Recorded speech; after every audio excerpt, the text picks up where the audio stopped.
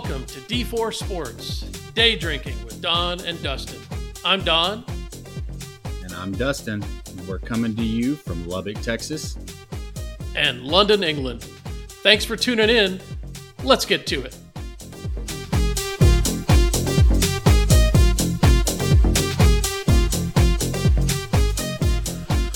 Welcome everyone to episode 7 of D4 Sports.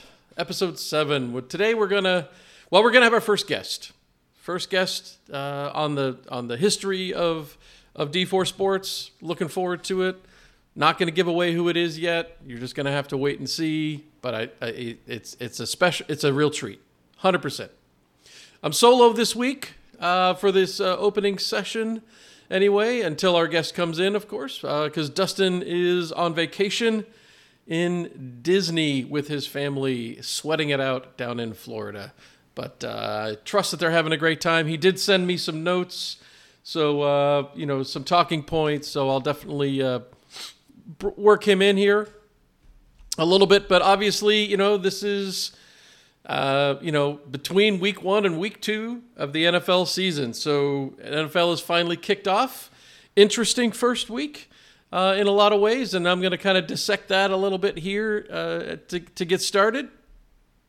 But before I get into that, we've been talking a lot about the U.S. Open, and if you paid any attention, you know that the matchup didn't happen. Daniil Medvedev, good for him, won his match against Carlos Alcaraz in the semifinals, and then, Djokovic rolled over him in the final for the championship. So Djokovic wins again.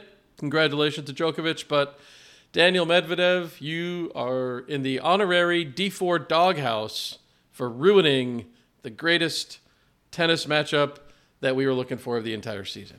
So, I could go on a rant about how, this is Russia ruining more stuff for us, but I will avoid that because, I don't know, might be in poor taste, I suppose. But, and I do feel for the Russian athletes who, can't really compete with their country. If you saw any of the matches, or you just looked at the results, all the players have their flag next to them, and the Russian athletes it's just blank. So, it is unfortunate, but obviously with the things that Russia's doing on the world stage, it has definitely impacted the athletes as well. Good one for the U.S. though. Coco Gauff shows up and wins the U.S. Open in the female division, so that's exciting. Maybe some good. Actually, the U.S. had a pretty good showing in general. We had I think 3 Americans in the quarterfinals. They all ended up. Well, 2 of them beat each other, and then of course lost to Ben Shelton. I think it was not Blake Shelton. I was not Blake, but lost to Djokovic in the semifinals.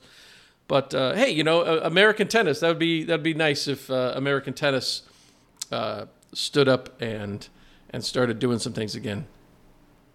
So so that's that bit. On the Millwall front, there's been a break in English football for the last 2 weeks as there were international competitions happening, but Millwall's back in action this weekend, as is the Premier League.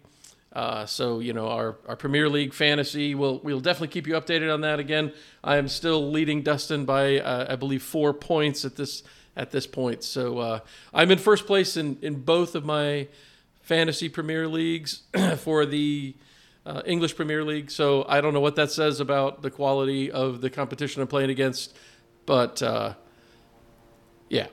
happy to be in first. But let's just say probably shouldn't be. At any rate, it is what it is. So let's take a minute and let's break down week 1 of the NFL season. Only really one big storyline, and unfortunately, it is a bit tragic. And I'm on record. If you've listened to our earlier episodes of the podcast, my desire to see the Jets crash and burn with the whole Rodgers experiment and all the crazy Super Bowl hype. And, that happened. Although I would say, just unbelievable. Rodgers goes down 4 plays into the season. All the jokes about the NFL being scripted, and people are like, you couldn't script this any better than this. You got to be careful saying that anymore because, thank you, Arian Foster, for the inside scoop that this is going to happen. But, it's tragic, but it's funny. And there's been, some great articles about, Barstool Sports did stuff on like, this is the Jetsiest thing the Jets have ever done. And it's just really something because, the Jets finally had a shot. And who knows? The defense looks good. Maybe Zach Wilson will, be the quarterback that they hoped when they drafted him. But when Aaron Rodgers said he, looked to play 3 to 5 and then maybe hand it off to Zach Wilson, I think he meant years and not 3 to 5 plays. But either way, looks like Zach Wilson's going to get his shot. But so the Jets, man, the Jets, they still won the game, and Josh Allen reverted to his rookie season. Josh Allen throwing the ball all over the yard, mostly to the other team. Guess we'll see what that means. But, you can't ever overreact too much to week one. Stuff happens in week one that you don't expect. And, and teams are finding their footing. Certainly a couple surprising. The Bengals, hello, Cincinnati, go into Cleveland and just lay an egg. Joe Burrow, like the highest paid player ever now, and has just a terrible week. The New York Giants, hello, New York Giants. They are absolutely 100% ready to forget week one because that was tragic. In fact, I found this that was on social media, this stat that said no team has ever lost 40-0 or worse, lost the sack battle 7-0 or worse, lost the turnover battle 3-0 or worse, had a blocked field goal return for a touchdown, and thrown a pick six in the same season. No team had ever done that, all those things in an entire season, and the Giants did it in one game. So, look, I went on record saying I wasn't a big believer in the Giants. Surely they're going to be better than that, but ladies and gentlemen, your New York Giants got steamrolled in every possible sense of the word by the Cowboys. The Bills, again, surprisingly bad. Just played a really sloppy game. Not looking great. Surprising to the good side. Surprisingly good. Obviously, the Cowboys had a tremendous night. Even if their offense didn't do a lot, but didn't really have to do a lot. At least, Dak had a pretty ho-hum game. Pollard looked good. That was, solid for my bold prediction of the year that Pollard leads the league in rushing. So he was off to a good start. The Niners. I think of all the teams I saw, the Niners looked good. Brock Purdy, who was one of my question marks coming into the season, looks like Purdy's picked up where he left off and looks like he's going to be solid. The Steelers really didn't look good. And it's a fair question. Is that the Steelers being bad, or is that the Niners just being that good? I think I would chalk it down to this week as the Niners being that good. Certainly more ready for week one than Pittsburgh was. But I would say of all the teams that I saw of any substance, definitely I would say the Niners look to be the most solid. Surprising teams, but still not sure. The Browns, played a really solid game against the Bengals. And, the Browns' defensive front is supposed to be one of the best in the league, and they certainly looked it this week. Of course, arguably the weakness of the Bengals was their offensive line, so maybe it was strength against weakness, and, who knows week one. But, holy smokes, Deshaun Watson threw arguably one of the worst interceptions I've ever seen this week. But, he played generally a pretty solid game. Moved the Browns, and hey, the Browns were pretty good. The Rams were definitely surprising. Fantasy-wise, hello, Kyron Williams. You bring in your backup running back to give you 2 touchdowns off the bench instead of giving it to Cam Akers, but whatever.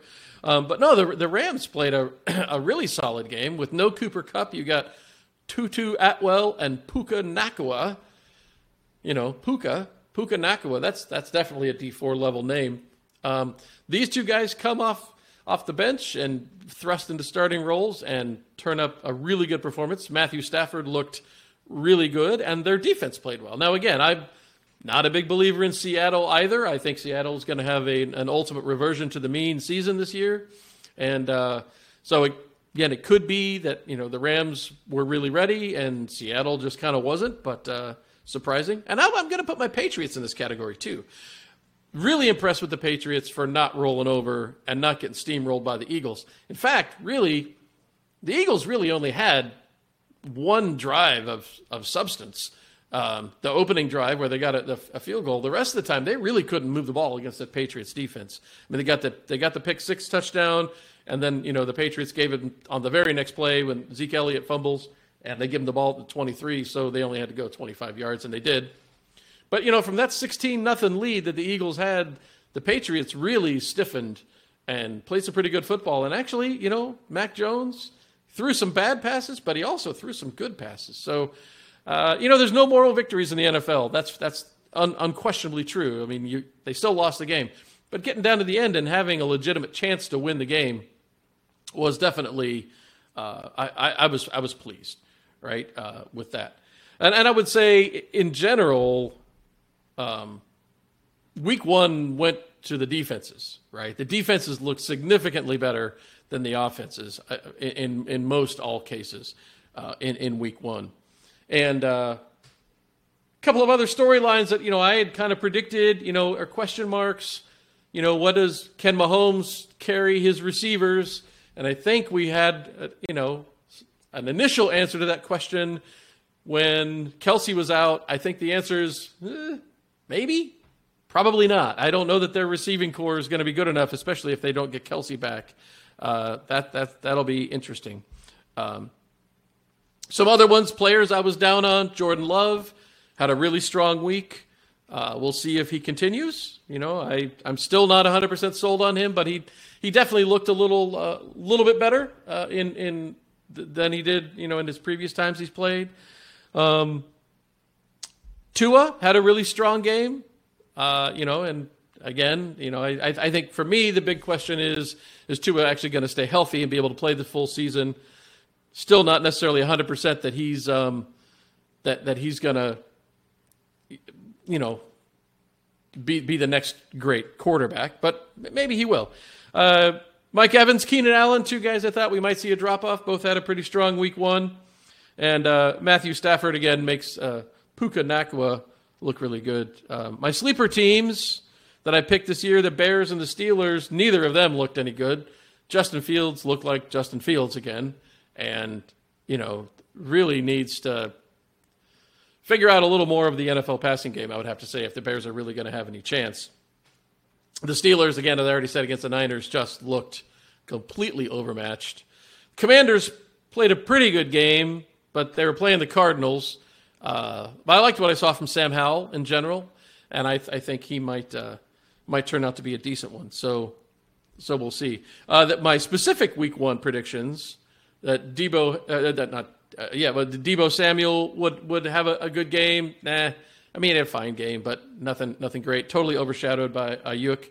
My flop pick that Dustin asked me about, Derrick Henry, can't go as far as to say flop, but he didn't have a great game. Not bad. Had one good run, one good catch, but couldn't get the job done. Couldn't move the chains at the end of the game when they needed him to. So I'm still not sure that this is. I think we've seen peak Derrick Henry, but I guess we'll see. One other thing is rookie quarterbacks. Now, if you look at, after week one, you look at passer ratings, you look at QBR, the three rookie quarterbacks are definitely, they're all in the bottom five, joined by, mind you, Joe Burrow and shock Daniel Jones. But C.J. Stroud for the Texans played a pretty good game. I would say of the three, he's the one that looked shakiest to me. Bryce Young in Carolina. I think Bryce Young looked pretty good, actually. I for a rookie starting his first game. Again, they're playing the Falcons, so not the stiffest competition, but played a solid game. And the one who really surprised me the most was Anthony Richardson. I think of the three, I think he looked best in the Colts offense. I think he he really had command of the field. We'll see. Again, week one, rookie quarterbacks, there's only so much you're ever really going to expect out of rookie quarterbacks, as I've talked about before. But we'll see. We'll see what they turn into. So far, I think early returns are pretty positive. All right, so here's what Dustin sent me. Dustin's takes. He said the Lions didn't lion. They tried to lion, but they didn't, and that's good for everybody. Everybody wants to see the Lions be the feel-good story. And the Lions, went out, played a really solid game on the road against the Chiefs. Mike Tirico might say there's an asterisk, but there's no asterisk there. They went into Kansas City and won the game. Good job for the Lions. We'll see if they keep it up. His line, Aaron Rodgers' wheel fell off. It really did. He said the Vikings, Bengals, and the Giants were a no-show. Pretty fair. I'm not sure I'd go all the way to no-show for the Vikings, but they did not play a solid game in week one, that's for sure. The Dolphins' offense could be formidable, and I think, there's no question there. They are going to need. Well, Mostert got injured. Big surprise. Raheem Mostert gets injured, and probably not going to play this week. But that's sort of been the story of his career, unfortunately. But if they can find a decent running attack, look, Tyreek Hill, just ridiculous. Jalen Waddle looked really strong. I can't remember who their tight end is now. But he had a couple of catches. But Texas Tech doesn't look great right now.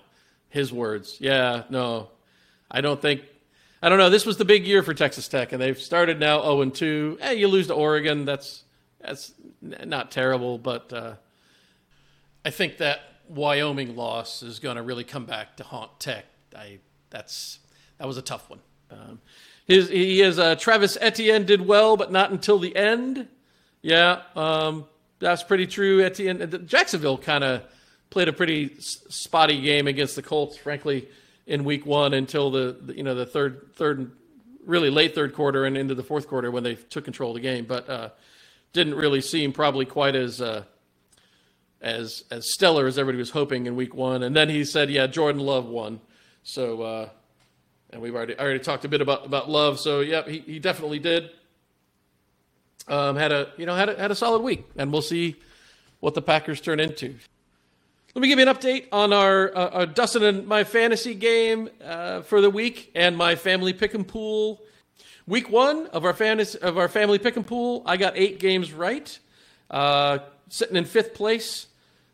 Dustin got 9 games right, so he's up on me by 1 there, and my brother got 10, as did my future son-in-law, Will, my daughter's fiance. So Dustin's up on me. Got me up 1 there, but in our fantasy matchups, our DraftKings matchups, we split. Overall, we're 4-4. Neither of us had a great week. Although actually, my primetime team came through and I popped and won about $30. So that ain't too bad. I had a good showing there, but most of my entries did not pay off big time. And again, if you want to get into DraftKings, I encourage you to go back, listen to Drunk Uncle, where we give our advice on how to play fantasy sports and how not to play fantasy sports. And thankfully I took my own advice. I didn't overbet. It's always week one. I always get fired up. I always want to enter way too many teams, but I did all right. Had one good payoff, so not too bad. So there's our opening segment down. Your rundown of current events in sports. Time now to bring on our first guest.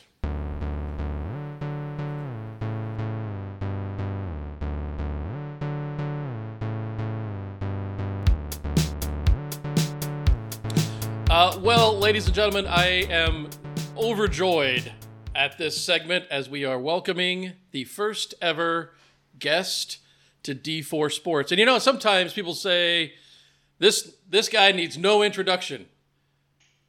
Well, this guy might need a little introduction. So I'm gonna give a little intro. I'm truly one of my favorite people on the planet.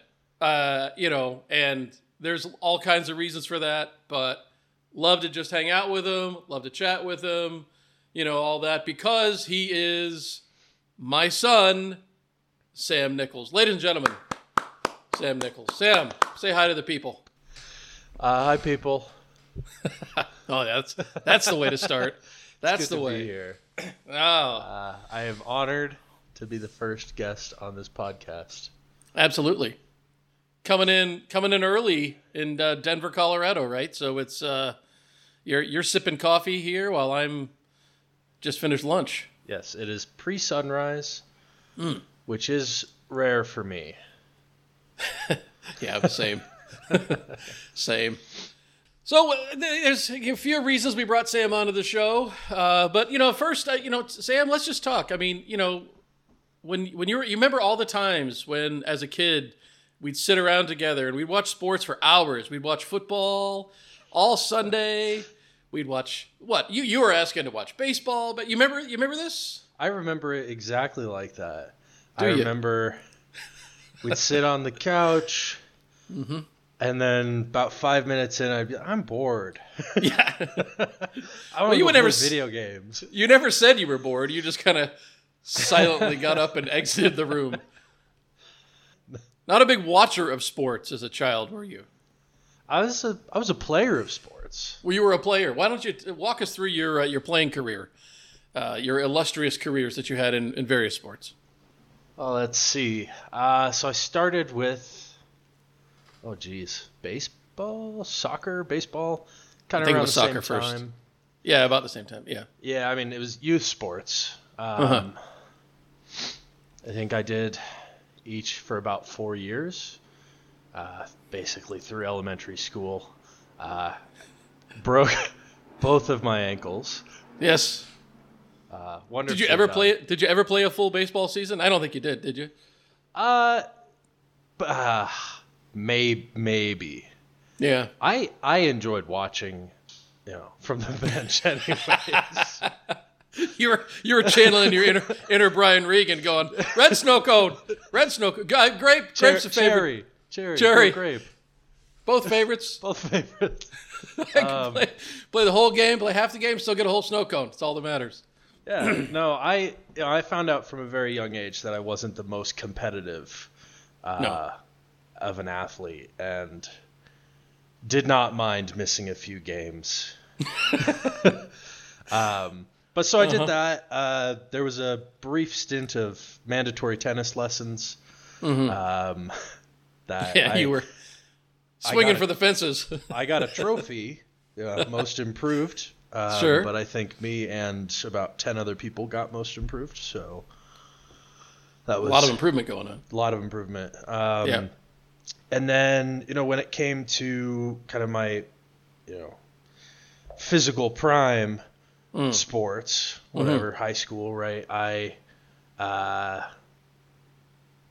was football and lacrosse.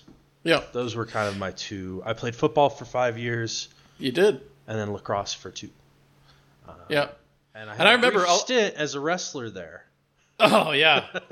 It was pretty good, too. But you almost had your head ripped off. I do remember that quite vividly. But no, I remember when you asked to play football in middle school, and I think I've told you this, but I really thought you were going to be one and done. You were going to get hit once, and the first time somebody really hit you, you'd be like, oh, no, I'm not down for this. But you really, you seemed a lot. You played offensive line at, 125 pounds? So, oh, yeah. I was pretty good, too. You weren't too bad, actually. I do remember your first tackle ever was that wonderful clothesline. Almost took the poor kid from Principia's head off. Got a penalty on your first play. But anyway. Yeah. So all, fair enough. You weren't an avid sports fan as a kid. You were athletic and you played, but so why are you on the show? I am on this show because I am a Formula One fan. Formula One. At some point, you decided, of all the sports in the world that you were going to be a part of, you're going Formula One. Talk me through that. How did Formula One? How'd you get there? It kind of snuck up on me, to be honest. Like the third beer. Just Yeah. kind of sneaks up on you. It just kind of sneaks up on you. No, I went out to Los Angeles to visit my sister for a spring break. I think it was maybe junior or senior year, something like that, of college. And we went out there, and I was at their house, and they just had this show called Drive to Survive, who goes on the TV. Which, for those who don't know, Drive to Survive is kind of Netflix's docu-series about Formula One. And I was hooked. I was like, I didn't know this was a thing. I had heard of NASCAR, which I might make some people mad. To me, it's a little boring. Formula One, in my head, is superior. And from then on, I was hooked. I was like, okay, how can I watch this? Where do I learn more about this? And yeah, it only grew from there. So you became a sports fan through Netflix. Yes, like every young person nowadays, I became a sports fan through Netflix. Well, I mean, it's really true, though, right? But Formula One's fan base took off after that show, didn't it? I mean, it's always had a fan base because it's a very global sport. But, I mean, it went through the roof, didn't it? I don't want to say it doubled, but I mean, it skyrocketed. Yeah. And there's a diehard community of, F1 fans who are like, Drive to Survive is ruining the sport. Fake fans, bandwagoners, Patriots fans. Oh, easy now. Hey. Says the guy wearing my Cal hoodie. One you. Yeah. I mean, I did give it to you, I guess, eventually, but go Bears. But you don't even know who the Cal Bears are. So anyway. They're out there. And now you genuinely pay attention to Formula One, kind of the way that I pay attention to football now, right? Yes. Yeah. I get up at unreasonable times and watch their practices and their talk shows, their interviews, all of it. I read their articles sometimes, but and it's always interesting because it's a European sport, so predominantly it is worldwide though. They travel, all across the globe, so it's all at different times. So I have to, every week I look and I'm like, okay, when am I getting up today? Yeah. Because in that way it does control my schedule. So. Wow. They might have support groups for that if you need one. Formula One Anonymous. I'm Sam. And I like Formula One. But what is it about Formula One that captures you so much? Because again, I mean, it's not that I didn't try to get you to watch sports as a kid. You never wanted to. But so what is it about Formula One that really captures your imagination so much? Yeah, I think that it's a combination of things for sure. It really helps that there's only 20 drivers. There's only 20 names you need to know. It's pretty small compared to American football or baseball, where there are hundreds of players, sometimes changing quite a bit. Sorry, I'm just thinking about the one year you did fantasy football, and we're drafting, and you had like the 6th pick, and you're round 1. You're like, is Calvin Johnson any good? And I was like, that's it. I mean, what are you going to do in round 4 or 5? And I think you went to auto draft pretty quickly after round 1, but yeah. Not quite as many, but there's more than 20 drivers, right? I mean, but because every team's got subs and you do pay attention to even some of the up and comers, right? And you were telling me earlier this year about drivers waiting in the wings and stuff, and which I didn't know that was a thing, but there you go. Yeah, no, yeah, and just like any sport, there are feeder programs. There's the junior series. There's F3, F2, and then F1. And there's Formula E. There's all sorts of kind of different variations. Okay, so enlighten me a little bit on this. Are all the different classes of formulas, I guess, are they all racing the same types of cars? Are they the same teams? Is it like minor leagues for like Red Bull Racing and Mercedes, or is it just other groups trying to kind of break their way in? That is a great question. It really depends. I know Red Bull has, they have an F2 car that, is very much like Red Bull. But a lot of them have other names and stuff, but the money kind of comes from the same places. And these, bigger names, Red Bull, Ferrari, Mercedes, McLaren, they all have they all have feeder programs up through the junior series. I see. But are the cars the same? The cars are not the same. Okay. Yeah, there's class differences in the cars. They go different speeds, different G-forces, stuff like that. I mean, but it's all open wheel racing, right? It's not NASCAR. All open. They are all the same style of car. Yeah, yes. Yeah. Okay.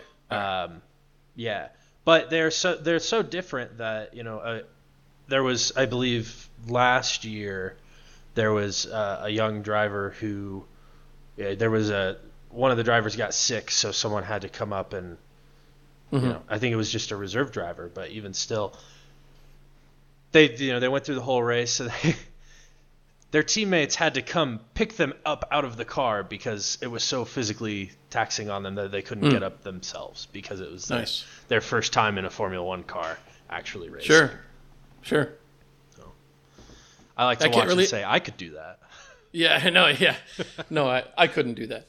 I can't even drive go-karts very well. So put me in Formula One, I'm sure that'd be about it. But let's start with the obvious. Right? The king, right? At this point, Max Verstappen doesn't really race anymore. He just gets out there and drives. Yes. So, yeah. So it's a nice talking Sunday about evening drive. Yeah, pretty much. I mean, I know last year you were a big Verstappen fan, right? Yes. I mean, that's probably the guy that got you hooked more than anybody. I'm over here in the UK, and obviously Lewis Hamilton's kind of a big deal over here because obviously British racer and, arguably if not the best of all time, one of the best of all time, certainly. But so what's your take? I mean, you think, is Max still good for the sport, or does somebody just need to break Max's leg so he's out for 6 months, or what's going to happen here? Yeah, there's actually some talk recently that, and it could have just been drama being started, but that Max was no longer good for the sport because people were watching. They were like, well, we already know who's going to win. Yeah. Because Red Bull has won every race this year, for those who don't know. They don't look like they're slowing down. They're winning by 30 seconds, which, again, for people who don't watch, that's a lot. Yeah. I think I still enjoy, being a Max fan, I'm like, that's great. I would like to see more of a competition. But as long as you can just kind of, they've even said it themselves, as long as we just pretend Max isn't there and that P2 is P1, it's good. Yeah. It's great. And so, Well, because he just won his 10th race in a row, right? Which is the new record. And I actually watched, I tuned in because he didn't get the pole this week, which is kind of news because he's been pole most of the time. But he started off in position 2, and I looked and it was 16 laps in and he still wasn't leading. And I was like, oh my gosh, are we going to actually have a race? And then by the time I actually got it turned on, he was winning. And by about lap 18 or 19, and then nobody got close to him. What was so wild to me though was they showed the last hour of the race, and they almost never even showed him. They never even showed it until he comes to his last lap, and they go, get all excited, and here it comes, Max Verstappen, right, coming in. But it's you haven't even shown the guy because he's literally just out there driving at the head of the pack. But and the rest of the driving is compelling, but yeah, I don't know. I can't remember any other sport that I've seen where the guy who's winning isn't even getting shown. Yeah. At all. Yeah, no, and there was definitely, I imagine, I wasn't watching, but there was a 7-8 year period of Mercedes dominance before Red Bull kind of took over the championship spot, where I imagine Lewis Hamilton wasn't being shown as much as maybe the rest of the drivers, because Mercedes was winning by, the same amount, maybe not as much, but sure.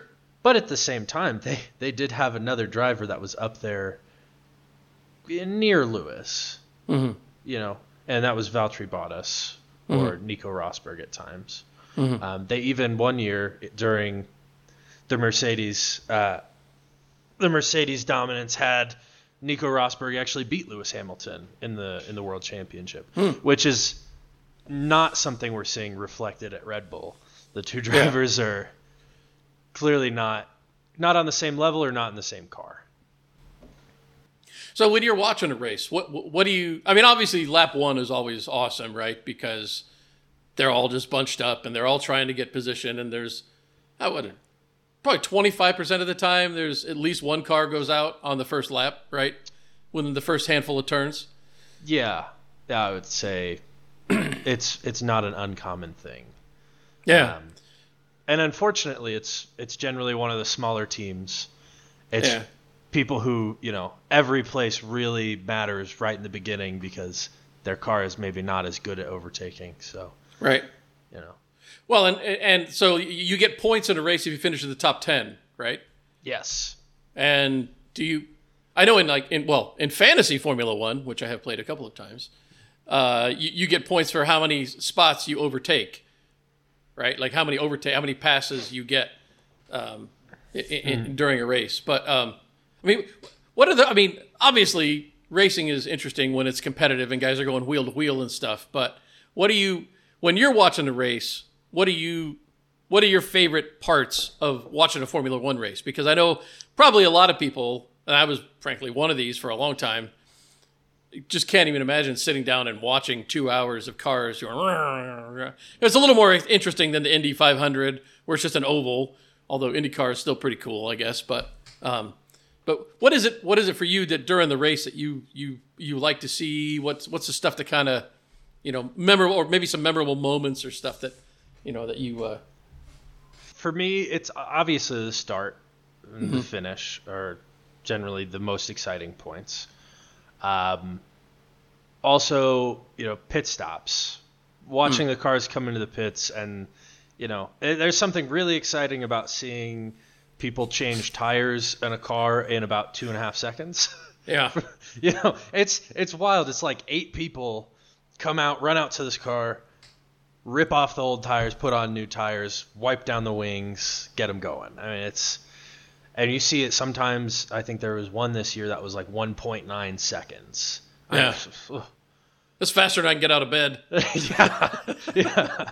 No, really, it's quite impressive. And then you see different things, and most of the big teams will do this sometimes. Ferrari is always fun to watch because they sometimes do it fairly unsuccessfully. They've had a couple years of just bad strategy, kind of shooting themselves in the foot. I love watching them. I think it was last year. It was the Monaco Grand Prix. Mm-hmm. I believe Charles Leclerc was in first, and Monaco. The whole thing is anything can happen in Monaco, but it is very, very hard to overtake. And Charles Leclerc was in first, and they pitted him on accident, so they weren't ready. How do you accidentally pit somebody? Oops. They say, box, and he says, box confirm. And then he's going in, they're like, wait, stay out. And he's like, I'm already in the pit lane. Yeah. And the guy's like, I'm still eating my donut. Yeah. He's like, what are you doing? And, it's especially sad for him because he's from Monaco. He's a Monegasque. He's a Monegasque. They always say the Monegasque. So, and then he gets, incredibly frustrated, and then Carlos Sainz is in the lead, and I believe, goes on and wins the race. Well, not before Leclerc was probably begging on the radio to let me pass him. Let me pass him back. Yeah. Man. Team You're a big orders. Leclerc fan, aren't you? You're a big Charles Leclerc fan, right? I always celebrate anytime he has misfortune. Yeah. Kind of like Aaron Rodgers this week. Aaron Rodgers goes down, and a handful of people are like, "Oh, that's not terrible." Yeah, I remember that. Yeah. Oh, you were watching the game, were you? Oh, yeah. Yeah. Oh, yeah. Yeah. Sunday afternoon? Yeah. Yeah, it was Monday night, but that's all right. Yeah. Actually, wait, no, it was Sunday night. I don't even know. It was at 1 o'clock in the morning. That's all I know. It was too early for me to get him to watch it. Yeah,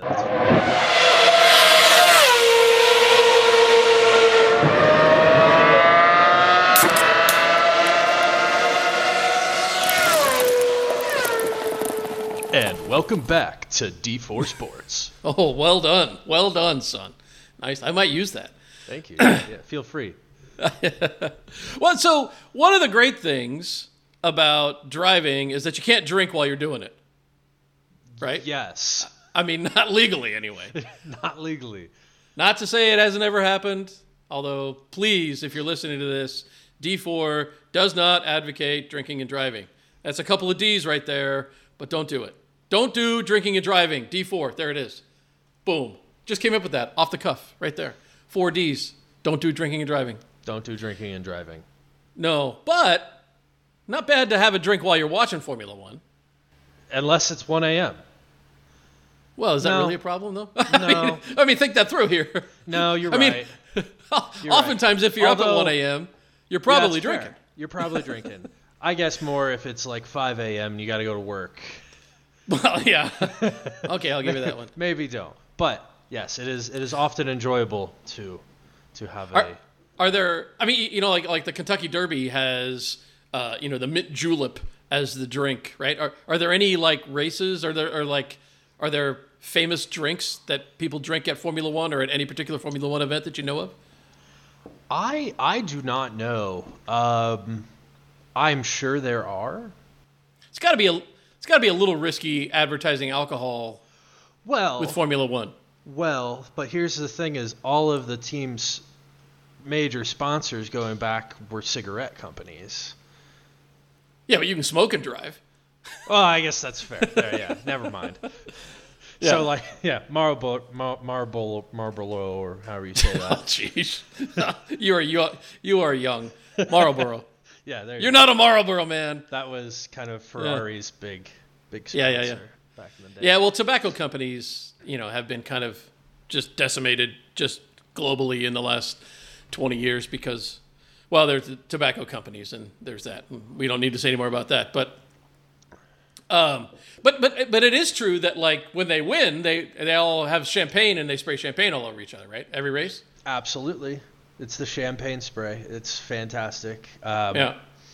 It's maybe the third most exciting part of some races. You get fun things that happen, such as Lando Norris has McLaren driver, has a tradition that he does whenever he's on the podium. He slams the champagne bottle down on one of the steps and make the champagne go everywhere.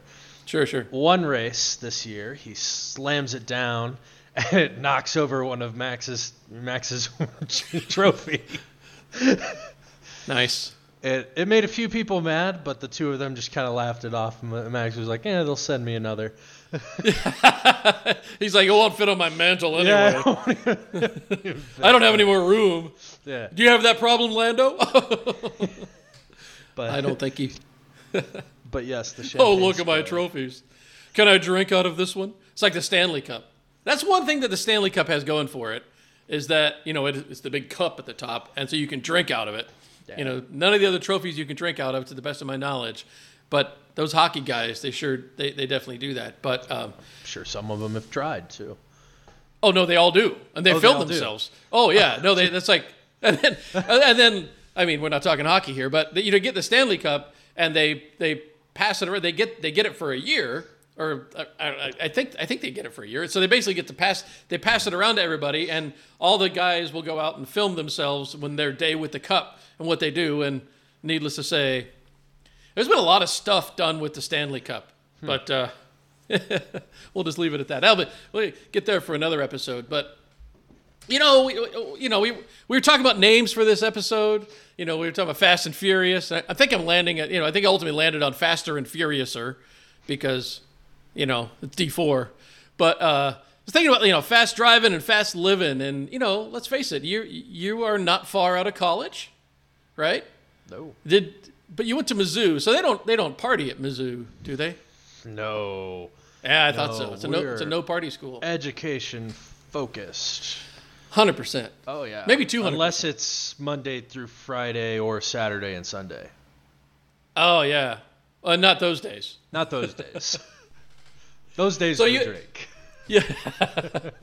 so okay. Well, now I am your dad, so I don't need you to be spilling every detail, but you made it through college fairly well, fairly unscathed, right? I mean, you didn't have any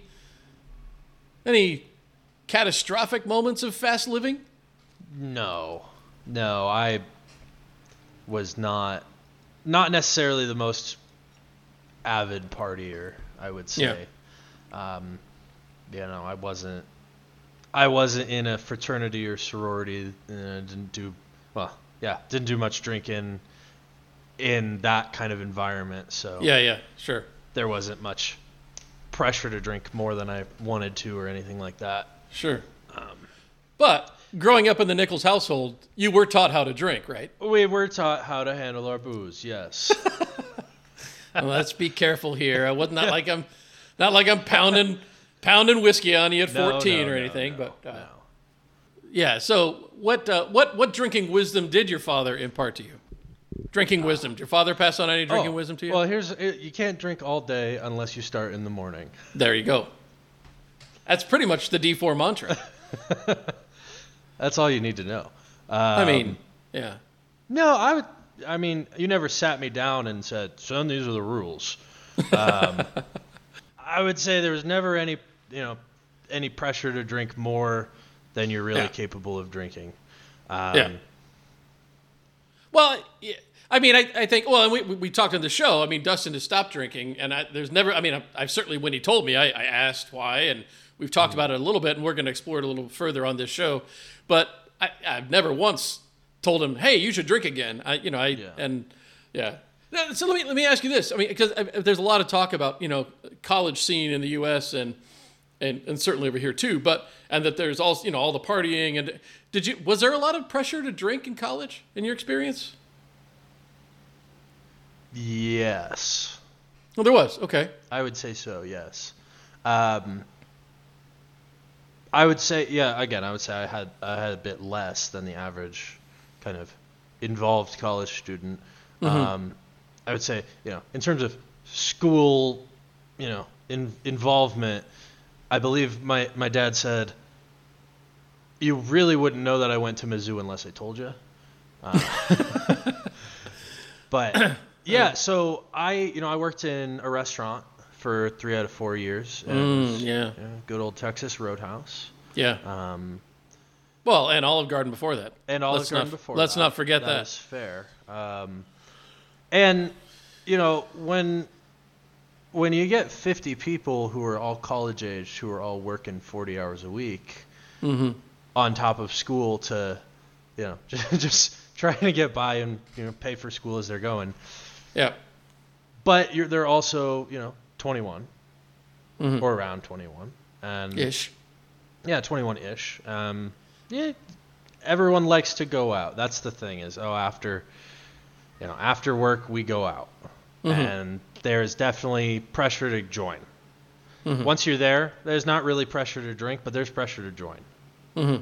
and go out. That's how they were social, or they'd have house parties, or whatever, right? And yeah, but it was always fun, So you felt pressure from the work people, not so much just like pressure to go to parties or something on campus or that kind of thing. No. Yeah. No, not really. Yeah.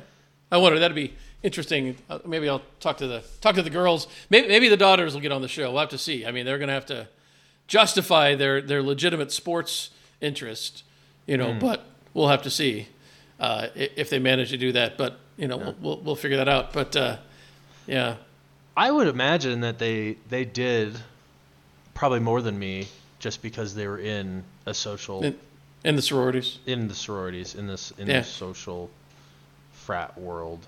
Yeah. That's really where the bulk of the partying happens. At least at Mizzou. Sure. Sure. Well, yeah, I mean, look, you got plenty of years left to enjoy a beverage responsibly, and hopefully not too many times irresponsibly. But you can go be faster and furiouser if you'd like.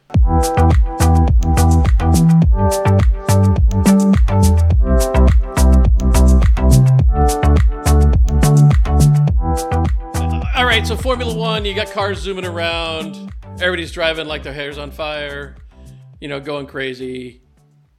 Different teams. You got, there's 10 different teams, right? That correct? Yes, there are 10 different teams.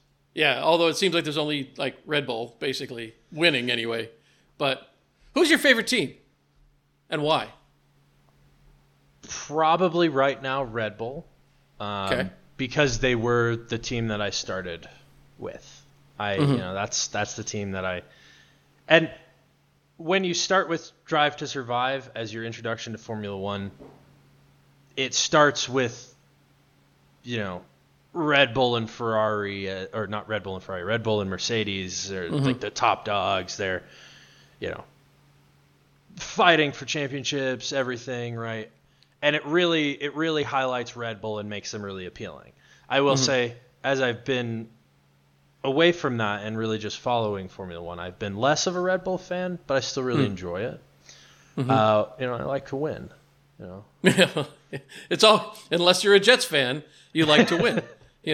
And if you're a Jets fan, you're just, I don't know. I don't want to say dumb, but I don't know why you're rooting for them. Anyway, side note, Patriots fan talking. So there you go. So what about you? All right, so in your limited watching of Formula One? Yeah, I mean, I don't really. I mean, I could pick, the color I like. Frankly, I like the car. I like Alfa Romeo's car. I think it looks pretty sharp. Look at me. I'm picking my Formula One team based on the uniforms, right? Which, I mean, that's one way to do it. Yeah, I mean, I started watching. I don't know that I watched. I mean, I knew Formula One existed when I was a kid, and I remember the name Michael Schumacher, and we've talked about him a couple times. But I really, and I did watch actually the Indy 500. We always watch that every year back in the day when the big drivers, your AJ Foyts, your Al Unsers, your, the kind of the legend, Mario Andretti, some of whom crossed over. Emerson Fittipaldi, I think, didn't he race in Formula One? So there was some crossover back then. I'm not sure how much there still is now, but yeah, now it's normally the other way. They'll go from Formula One to IndyCar. Why would they do that? Because they lose their seat. Oh, okay. So if you get booted out, I see. Yeah. Gotcha. You look for racing elsewhere. Oh, well, sure you go. I'm really good at turning left. So, and I can do it fast. I can turn left really fast. So yeah, I mean, so I've only really started watching Formula One in the last year or two. So it's kind of been the ascendance of Max and overtaking Lewis Hamilton. I mean, Ferrari's, sexy, right? Just because it's Ferrari, and it is what it is. But yeah, Charles Leclerc, he may be a Monegasque, but that doesn't mean I like him. And Carlos Sainz, right? He's the other driver, Carlos right? Sainz. I like him pretty well. He seems like a good guy, I guess, as far as I know. And, I mean, I'm just bummed that Nicholas Latifi's not racing anymore. I will never be the same. I was a fan of I was definitely part of the Nicholas Latifi fan club. And did he finish a race? Oh, surely he plenty. finished. He finished 3 or 4. But 30% of the time, it wasn't his fault. Okay. I'll give it to you if you say so. Yeah, I don't know. I mean, so like, but you look at some of these teams like AlphaTauri. I don't know, who's driving for AlphaTauri this year?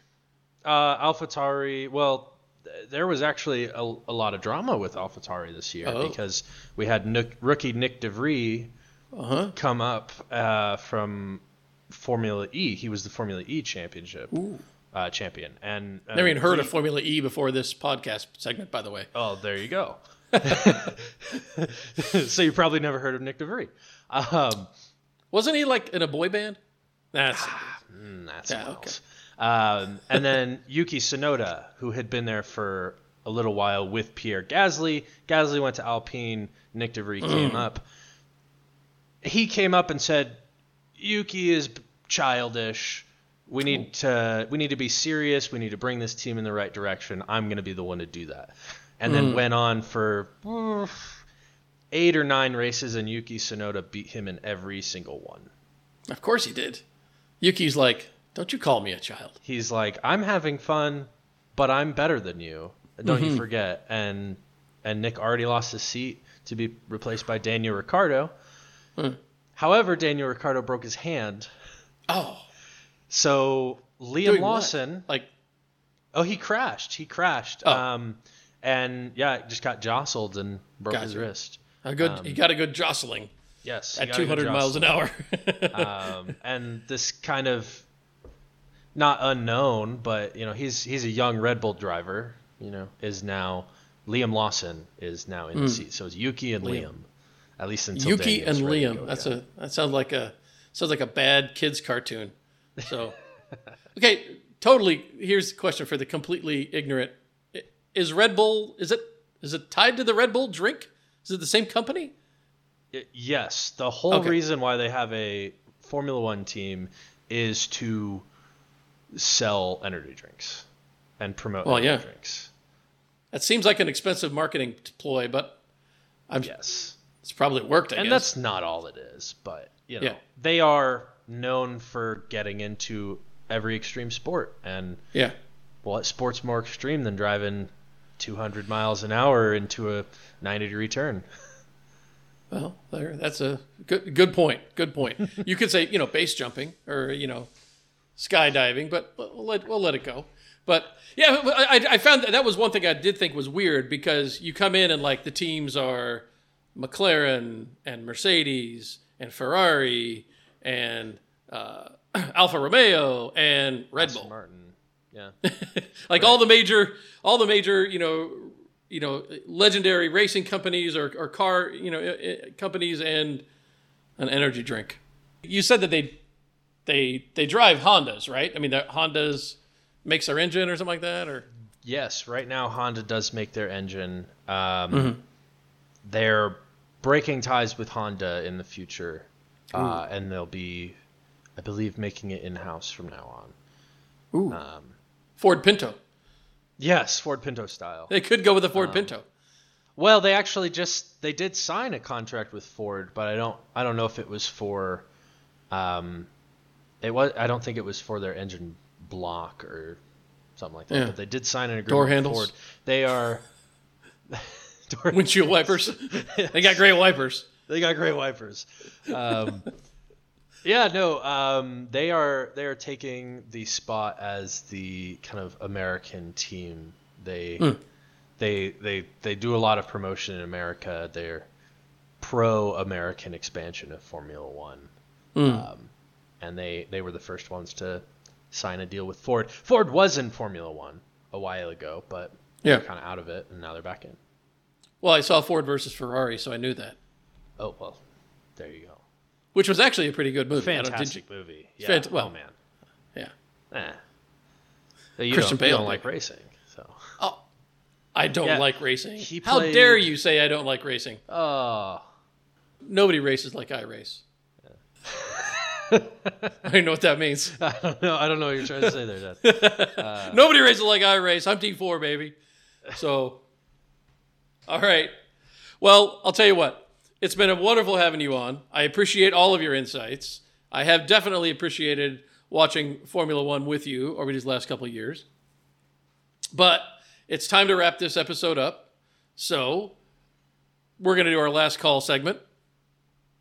with where we try to bring in sort of some burning questions this week. And so I will start with a question for you: is anyone going to beat Max this year, the rest of the season?